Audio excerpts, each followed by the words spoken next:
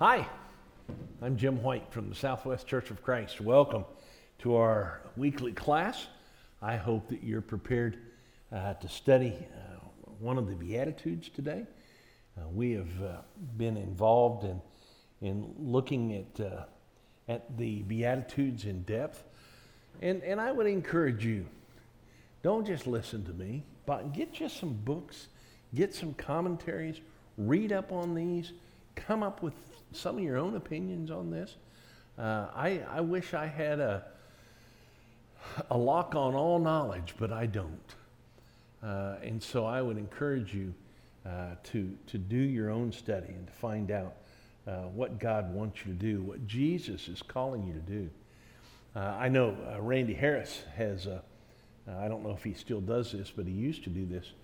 He would have a group of students that would come to his house, and the Sermon on the Mount, the Beatitudes, would be what he would encourage them to do.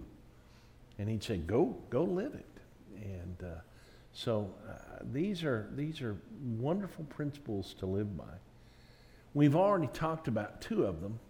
We talked about being poor in spirit, and really the poor that the word that Jesus uses there is destitute. To understand our spiritual condition. And then he says, blessed are those who mourn.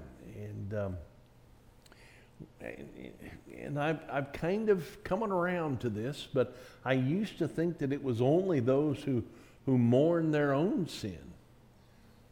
But I've started to see a little differently in that not only is it that, but it's the ability or the capability or maybe the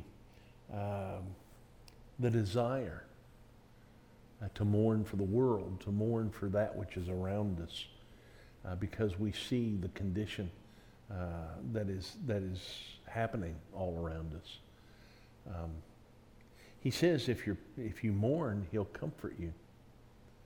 So we come to chapter 5, verse 5, and and it's interesting, if you look at these Beatitudes, they seem to just fit together.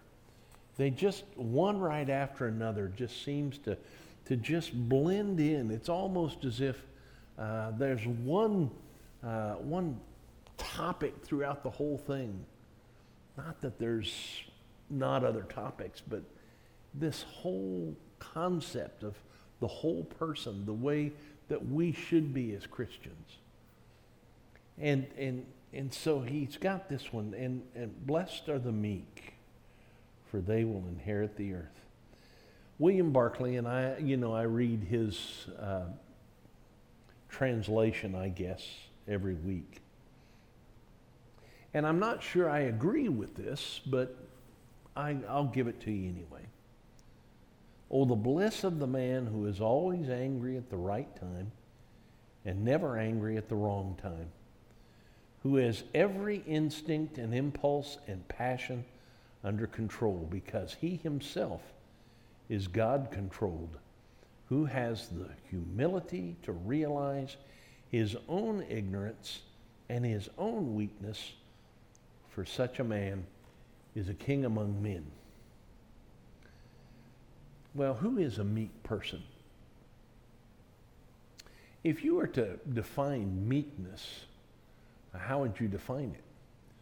More than likely what you would say is it's the guy who kind of sits over in the corner and you say boo and he kind of jumps. And you say, look at this guy, he's kind of meek. But really the term and the definition of meekness has changed over the years. You know, it's kind of like, for lack of a better term, I'll use this, the term gay. I remember I was in a play in high school called Our Hearts Were Young and Gay, and it used to mean happy. And now gay means someone who is homosexual. And so, we've got this meek description in our mind that's changed over the years, and so it's hard for us to shed that concept of meekness. Listen to this passage from Matthew chapter 11, starting in verse 28. Come to me, all you who are weary and heavy laden or burdened, and I will give you rest. Take my yoke upon you and learn from me, for I am gentle and humble in heart, and you will find rest for your souls. For my yoke is easy and my burden is light. The King James Version uses the term meek, for I am meek and lowly. In almost every case where the King James Version translates meek, all the other translations, or most of the other translations, translate it as gentle. Now, in this passage, it's talking about Jesus, of course. And in the Beatitudes, they are two different words in the Greek language. One of them is praos. I'm probably saying that wrong. That's what it is, what meek is in the Beatitudes. Maybe I should say praus. Praus, there you go. It means mild and humble and meek. In Matthew 11, where it says, for I am meek and humble in heart, it's praos. So they sound very similar, and they come from a very similar word. The meaning for meek, like I said, has changed. Praus is a word for an animal that's been domesticated, that's been brought under control, that's been tamed. In fact, one of the commentators that I read talked about a horse. You know, you've seen the rodeos on TV or the westerns on TV where they bring in a horse and they need to break the horse and the horse is bucking and all that kind of stuff. And the cowboy comes up and he's got a rope and easy boy, and he puts the rope around him and the horse is fine. And then he jumps on the back and it bucks and bucks and bucks until finally he breaks the horse and he's able to ride the horse, and the horse becomes his mate. That's the image that's sometimes used to describe bringing this wildness under control. But once again, and we started with this, we have the humility trait. Humility. Well, who are the meek? Well, I'm glad you asked. They are the ones who are submissive to God's will. Jesus was in the Garden of Gethsemane. You remember that? It was before his crucifixion. He was praying, the sweat drops of blood. I was reading from Luke today, the description of that. He was about to die. He was about to be crucified, the most gruesome kind of death there is. And he said, Father, let this cup pass from me. In essence, he said, if there's any other way. But you notice what he said right after that? But not my will, but yours be done. In the model prayer, I'm fascinated by this. We call it the Lord's Prayer. I call it the model prayer. Really, the Lord's Prayer is over in John chapter 17. But in the model prayer, in the Lord's Prayer, it says, your kingdom come, your will be done on earth as it is in heaven. You see, that's meekness. I have people ask me every once in a while, especially when we talk about God's will. And we talk about, and the question is often asked, what is God's will for my life? And Blackaby, who wrote a book called Experiencing God, says that's the wrong question to ask. We shouldn't be asking, what is God's will for me? We should be asking, what is God's will? And then moving into that. Being happy, contented spirit, meek, those who do not quarrel with God. You ever quarrel with God? You ever say, why me? What are you doing this for? Instead of saying to God, what can I learn from this? There's a big difference there in submission, isn't there? But number two, being willing to be flexible to God's word. Psalm 119 and 18 says, open my eyes that I may see wonderful things at all times. I thought of this song.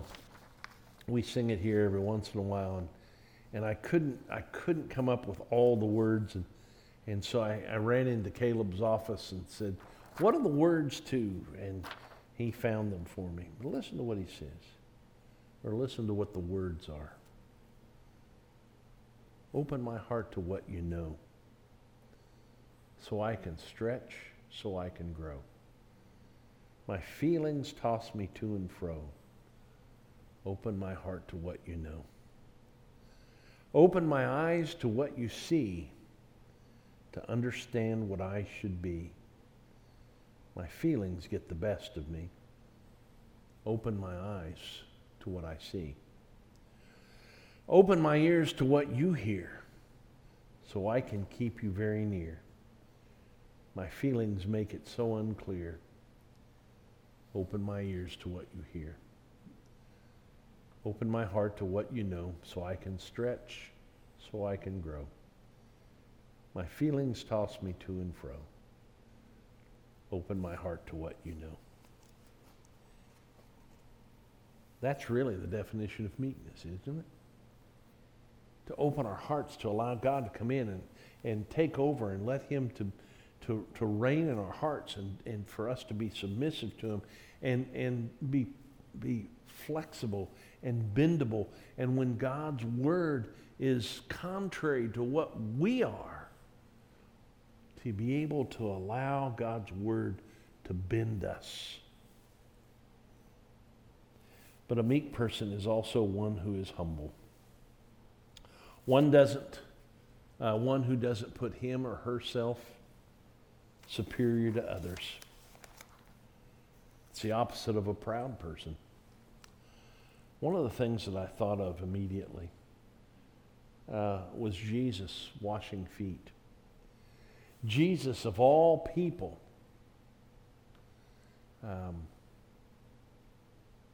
could have had his feet washed 1,000,000 times.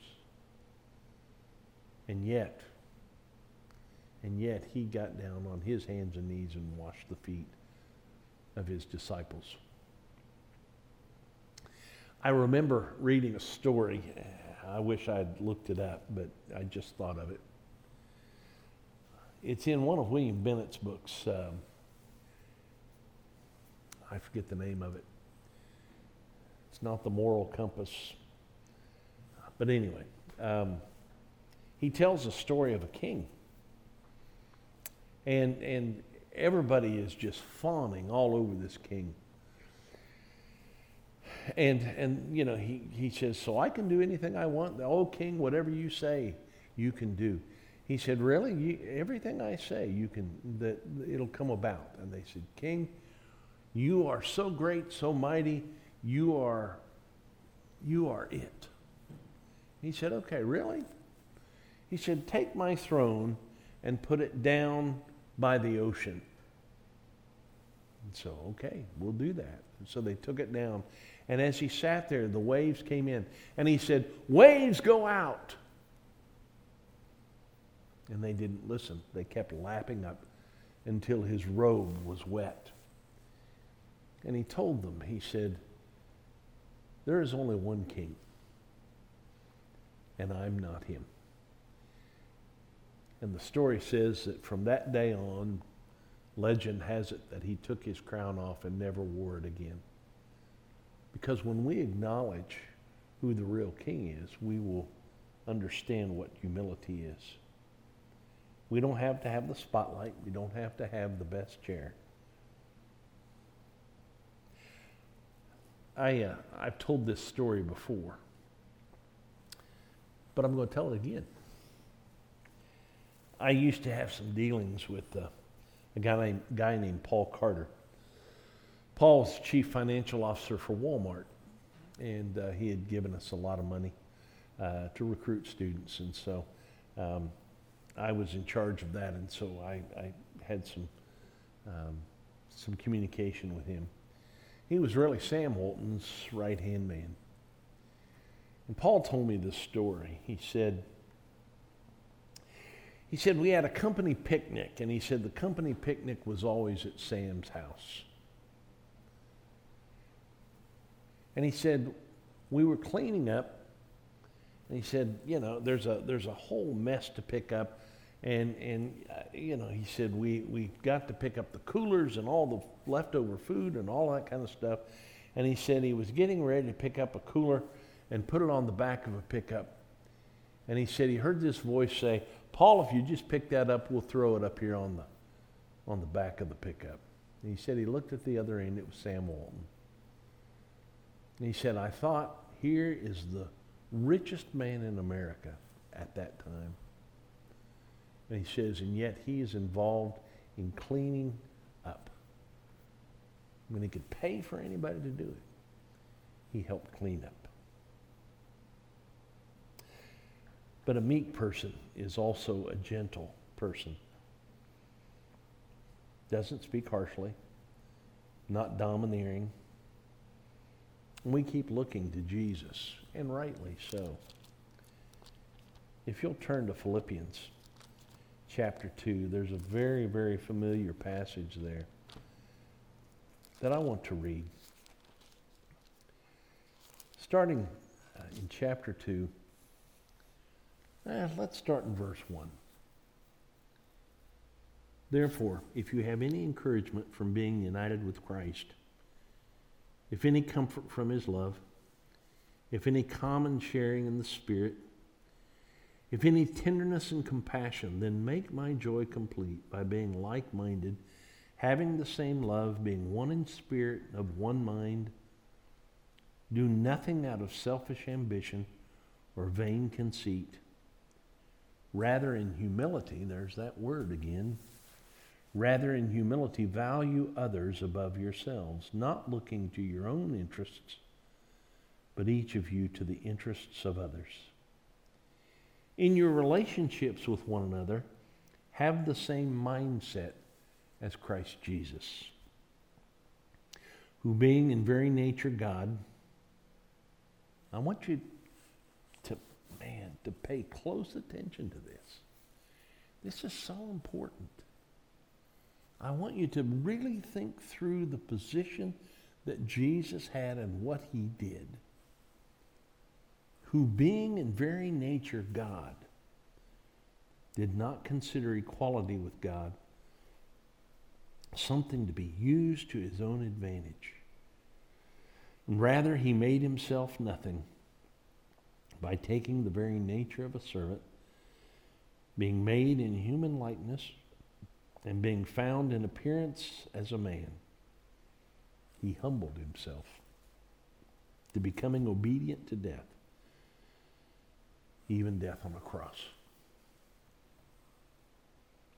That's a gentle person. A meek person is a patient person. I don't know what to say about this.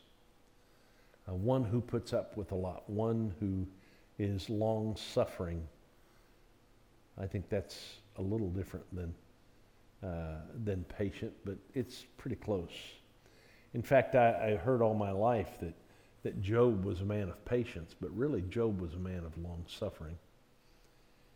Patience is being able to maintain your coolness and your calmness when all else around you is seemingly falling apart.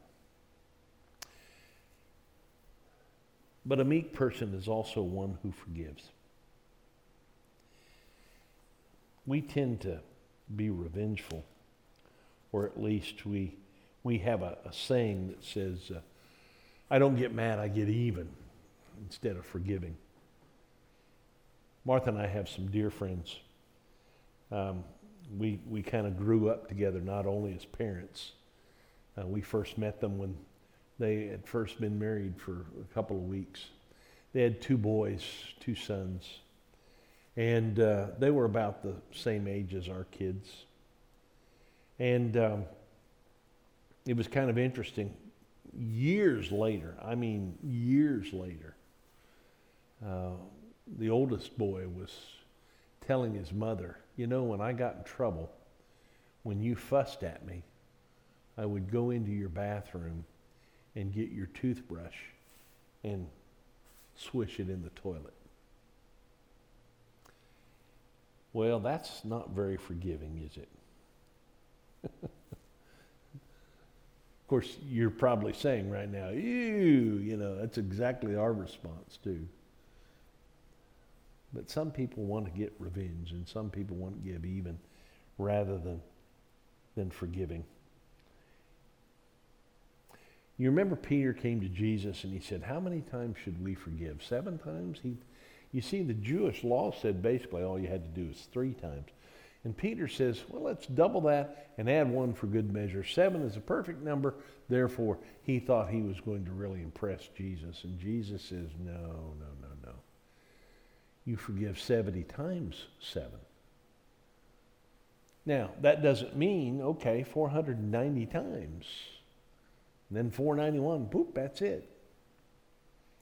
Jesus is saying, no, you forgive and you forgive and you forgive. But a meek person is also content. We use the passage from Philippians chapter 4 and verse 13 that says, I can do all things through Christ who strengthens me. But if you read that passage and read what's before that, Paul says, I've learned what it's like to have good things, and I've learned what it's like to have bad things. I've learned what it's like to have a lot. I've learned what it's like not to have much. And he says, I have learned to be content in any and every situation. I can do all things through Christ who strengthens me. He's not talking about accomplishing things. He's talking about contentment. And that's what a meek person is. Job had his faults, but in the end, he knew who his God was.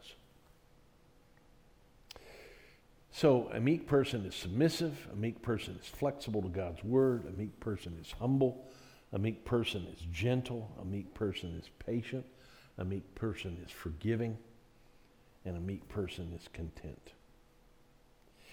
Now I want to return to Barclay's comment about angry at the right time. I'm sure what William Barclay is referring to is when Jesus cleared the temple. I'm sure what he's referring to is when Jesus goes and he sees Mary and Martha and they're weeping over Lazarus and he's deeply moved, more or less angry. And so I'm not sure I completely agree with this. But at least we have to, look at it. But the interesting thing to me is at the end of all this, he says, blessed are the meek, for they will inherit the earth. What in the world does he mean by that? Inherit the earth. Well, there is some thought that what he means is that one day God will restore everything to the way it used to be. It'll be very much like Eden was, that everything will be perfect, and he's going to recreate the earth. There's talk of the new heaven and the new earth, and so, they'll inherit the earth. There's one religious group that says there's 144,000, and the rest of them will be here on earth. Kind of interesting. But in essence, I think what he's saying is a meek person will enjoy and be content with what he has here on earth. I think it also means that you're glad that others have what they have. That's part of contentment, isn't it?